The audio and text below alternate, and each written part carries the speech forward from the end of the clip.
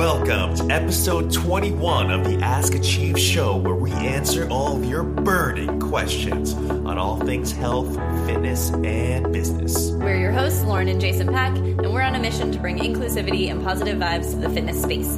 Today we'll be discussing leg extension and lat pull-down machines, tall people and kettlebell training, and how to write beginner programs. We hope you're excited. Let's get into the show. What's up, Achievers? Episode Happy 21. Valentine's Day. Yeah, happy Valentine's Day. Or to you non-celebrators, happy non-Valentine's Day. That doesn't make sense. I feel like Valentine's Day is super polarizing. It's either you enjoy it or really, really dislike it. Yeah, it's more like, I feel like we don't really care that much about it. Yeah. We don't do any like gifts or anything, but because we think it's kind of a silly holiday. Yeah. So if you're like fine with it, whatever. Like, I don't know a lot of people that are like, I love Valentine's Day. There are a lot of people that are like, I hate Valentine's Day. Yeah, there's a lot more people that don't like it, I think. But nonetheless, happy Valentine's Day. Yeah, and hopefully you're doing something nice and maybe eating a piece of chocolate or something, whether you have a significant other or not. Yeah. Cool. So we got some great questions for today. All right. And let me get started. So the first one is actually going to be a combination of two questions because they're both about different exercise machines. So the first one is, please talk about the effects of the leg extension machine on the patellar tendon. Personally, don't do them because I've been explicitly told by PTs and PTAs that they can wear down the knees due to the lever arm on these machines being positioned suboptimally. Please and thanks in advance. And that's from Jose Chavez. All right, so the leg extension machine, that's where you sit down and you hook your legs underneath like that pad around your ankles. And basically from there, you start from a bent leg position and then you straighten out your legs and you effectively work the quads. And now the issue here is that it does place a lot of pressure on your patellar tendon as well as your knees because it's just not a very advantageous position to actually work your quads. However, I will say that people do use them in rehab settings. I believe with ACL rehabs and very certain knee surgery rehab protocols, people actually do prescribe patellar tendon loading just to actually stress that area a little bit more to jumpstart the recovery process and repair process. However, for most people, what we'd recommend is that we'd rather use our time to do things like maybe like a narrow stance squat or maybe a rear foot elevated split squat. These are much more functional ways you can actively train your quads. Because that's what I'm assuming he's trying to do here, trying to get more quad hypertrophy of some sort. But we think there are a lot more effective ways to train the quads. It's not necessarily to say that the leg extension is useless. There are a lot of rehab protocols that encourage them, but we don't really find it all that necessary. Plus, we wouldn't want to spend them like $2,000 on a machine that where you can do only one thing that happens to be very non-functional. Yeah, but even if you have unlimited access to that machine, like if you're a member of a gym somewhere that has a machine, there's still so many other things that you can do that would be more effective. So I guess ask yourself, like, what are you trying to accomplish? If you're going to a machine, what is it that you're trying to accomplish with that machine? And can you do it in a more functional manner that mimics more of like things that you do on a regular basis, like squatting or lunging? Yeah. Because those things are not only going to build strength in the areas that you're looking to build, but they're also going to apply to just your general lifestyle. And we want exercise to be a combination of, trying to accomplish whatever aesthetic goals you have, but also at the same time trying to remember that exercise should be about also health, longevity, keeping your body safe and in good positions, and preparing you for other things that you want to do outside of the gym. Yeah, so I mean, you'll see a lot on Instagram of people like really trying to go really high repetition with their leg extensions and really, I guess, quote unquote, maxing out with it. But you can get plenty of development. You don't need a leg extension machine to get all the quad development you want. Stick with the basics. Stick with squats. Maybe even rearrange tempo, so you go slow lowers or slow on the way up, or iso holds. Heavy split squats and lunges and rear foot elevated split squats and step ups. All these variations are going to do a whole lot more for you functionally as well as hypertrophy-wise than just doing a leg extension. Yeah. Cool. And so the next question was also about a machine, so that's why I kind of wanted to put them together. So this one was from Becky Boo 969. She asked, how long should I pull down on the lat pull? I pull to my chest, but now I'm told just to pull to my chin is sufficient. So I think she's referring to the lat pull-down machine, Yeah. where you sit down and there's typically a wide bar attached to it. And from there, you grip the bar in sort of a wide fashion, and you pull the bar down in order to target more of your lats, which are those muscles on the sides of your back. And basically, she's asking, should I pull to my chin? Is that sufficient? Or should I pull all the way down to my chest? And we think for everyone that they should be pulling down towards their chest if their mobility allows for it. You can say, I think bodybuilders might say that you can just pull down to the chin, and because other muscles will start to take over once you go down lower than your chin. But again, we think functionally it would serve you better to do things like pull-ups and other full range of motion activities than just cutting the range of motion just to really hyper target the lats. Right? Yeah, I mean, I guess, and again, like it goes back to what's your goal. Like if you're trying to specifically target the lats because you're a bodybuilder and you're going to go perform on stage and you need that muscle to pop out, then maybe that's an appropriate way to do it. But for most folks, like you're just going to the gym because you want to get some overall strength, you want to feel good overall, you want your whole body to look balanced, and you want to be able to move properly. And so for in this case, like you do want more muscles to kick in, right? Because it's actually going to end up, like if you pull all the way down to your chest and more muscles kick in, it becomes more of a compound exercise, which means that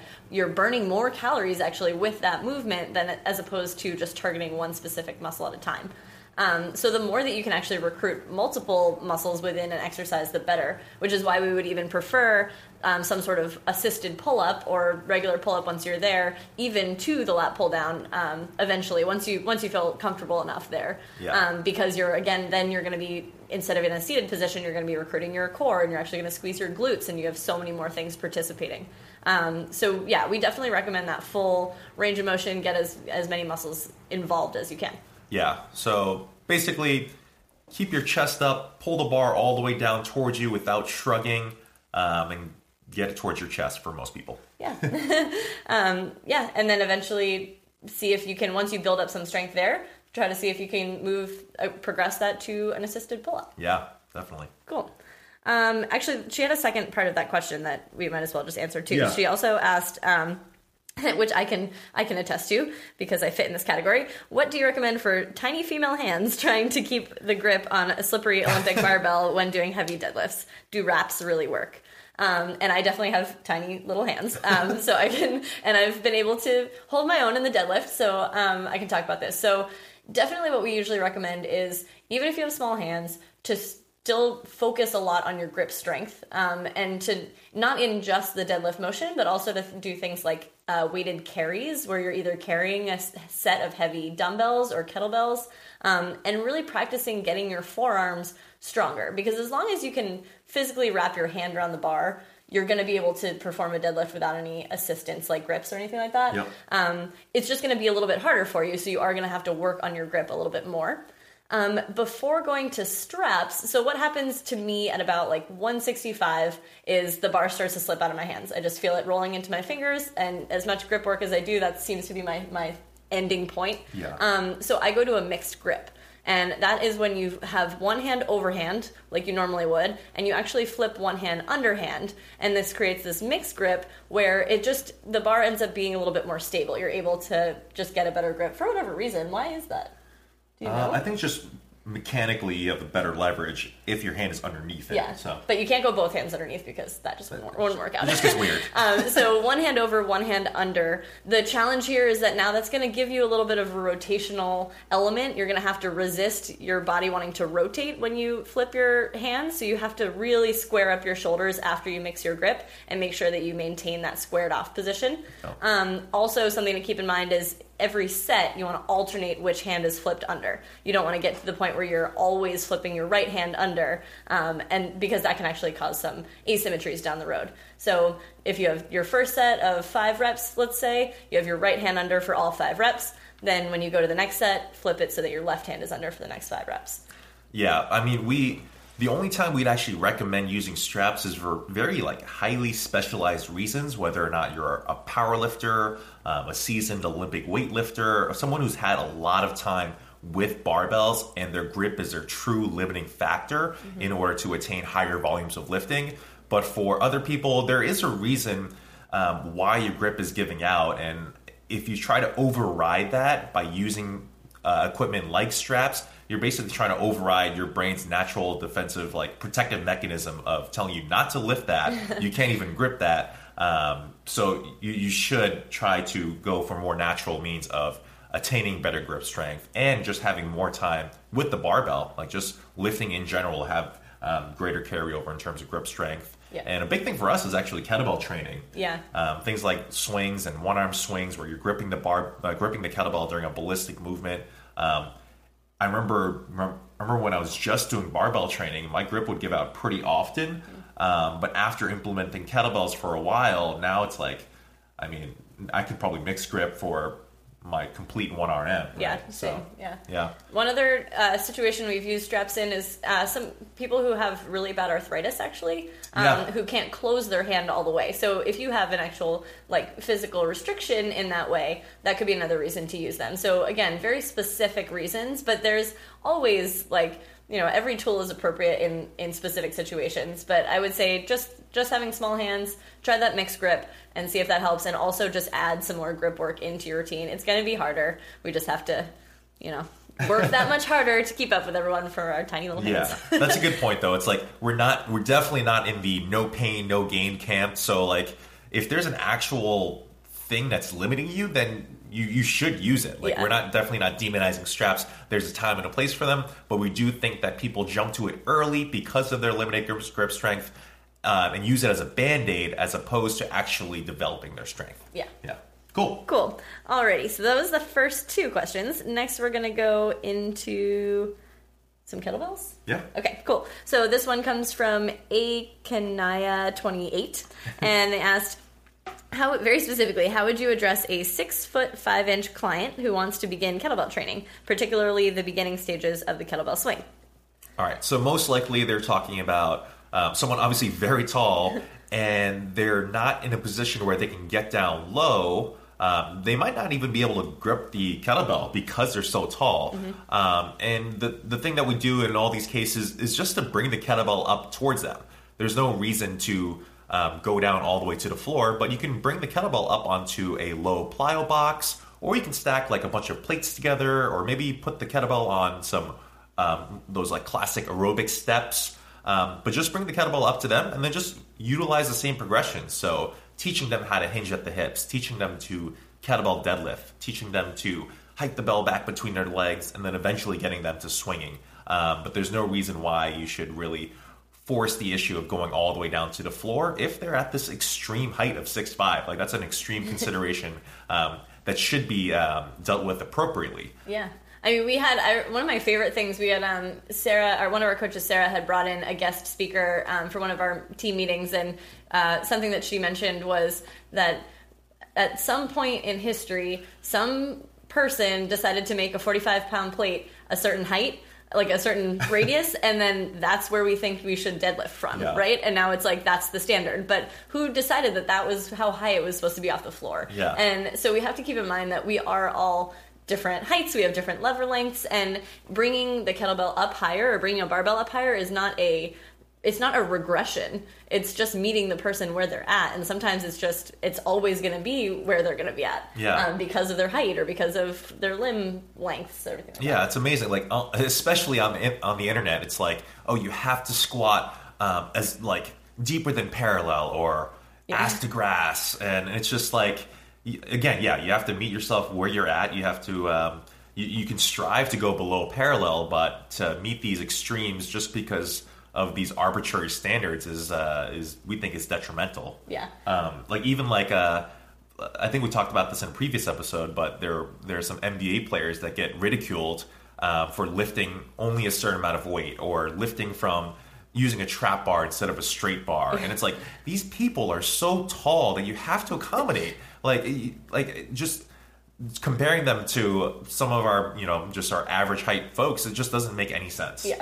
So hopefully that helps with where to start with somebody who's tall with kettlebell swings. Just elevate the bell, and then once they get going with the swing, it's really just the hike, the beginning and the end that you have to worry about. So have something that's safe for them to take off from and to put back down onto. Yeah. But make sure that they're always still starting in a good hinged position, as opposed to like picking it up and then starting to swing from a standing position, because we do see that sometimes. Yeah, that's true. So still start in a hinged position with the bell out in front of you, hike it, get it to the point where they can do that with a flat back, hike it back between their legs, and then start their set of swings. Yeah. The other thing that we see with taller individuals, especially when squatting, is that their legs and their limbs are just so long that they end up really dumping forward at their chest. So one thing to get them a little bit more upright is that you might need to give them a slight heel lift. So maybe having them squat with their heels elevated on some 5-pound plates, that can get them a little bit more upright. Because at a certain point, if you just try to force them into this pattern, they're going to be really rounding forward. They're going to be really stressing their back outs because their levers are so long. Yeah. So, yeah. Cool. So hopefully that helps all you tall people out there. Yeah. Or anybody who trains tall people. Okay, last question. This comes from... this is our second time answering a question from her, and the first time I botched her Instagram handle name. It's actually 3 Boys Mom. Last time I said 3 by Z Mom, but then I got it afterwards. I was like, oh, mom of 3 boys. Got it. Okay. So she asked, how do you write programs for beginners? Do you start them out doing light or no weight for 15 reps and 2 sets per exercise in a superset or circuit fashion for the first couple weeks to get their joints and ligaments prepared? Or do you go right into varying the rep ranges for each exercise?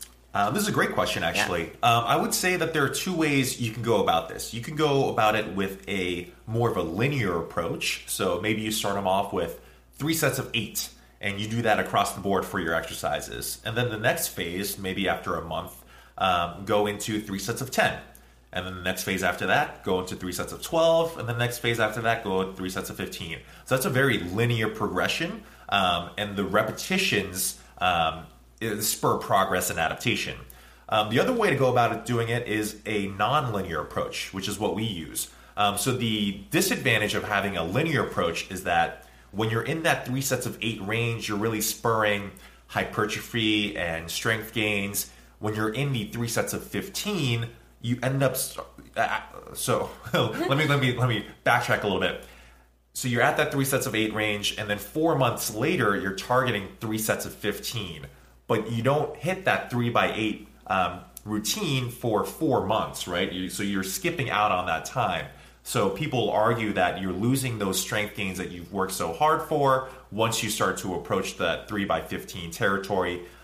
So you're kind of like losing it a little bit. When you do non-linear, so let's say month 1, you do 3 by 10. Month 2, you do 3 by 15. Month 3, you go back down to 3 by 8. Month 4, you go to 3 by 12, let's say.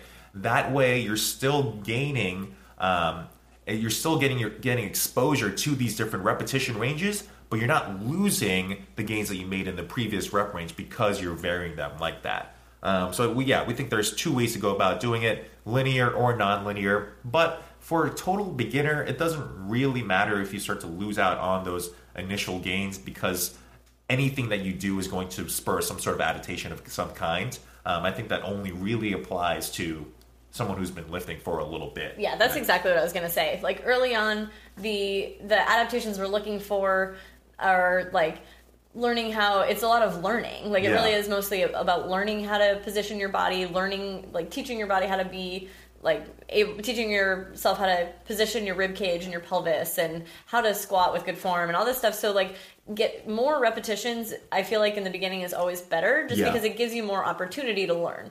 Whereas we really don't want to start with something like 5 by 5 or anything where in those lower rep ranges with the beginner, because sure, it might be if they're looking for strength and they come in and say, I want to build strength, you might think, okay, I should stick with the lower rep ranges though, because that's considered the quote unquote strength rep range. But if they're a beginner, they're going to build strength from wherever they're at, even with 8, 10, 12, 15 reps, and they're going to actually have an opportunity to learn those exercises and really master them before going into some heavier weights in that 5, 6 rep range. Yeah, definitely consistency and just overall volume is going to be a much better way for someone to learn and practice and rehearse these movements. That's going to be so much more important than trying to target strength or hypertrophy or endurance specifically. Yeah. You might run into some people in powerlifting camps. Let's say, who am I thinking about right now?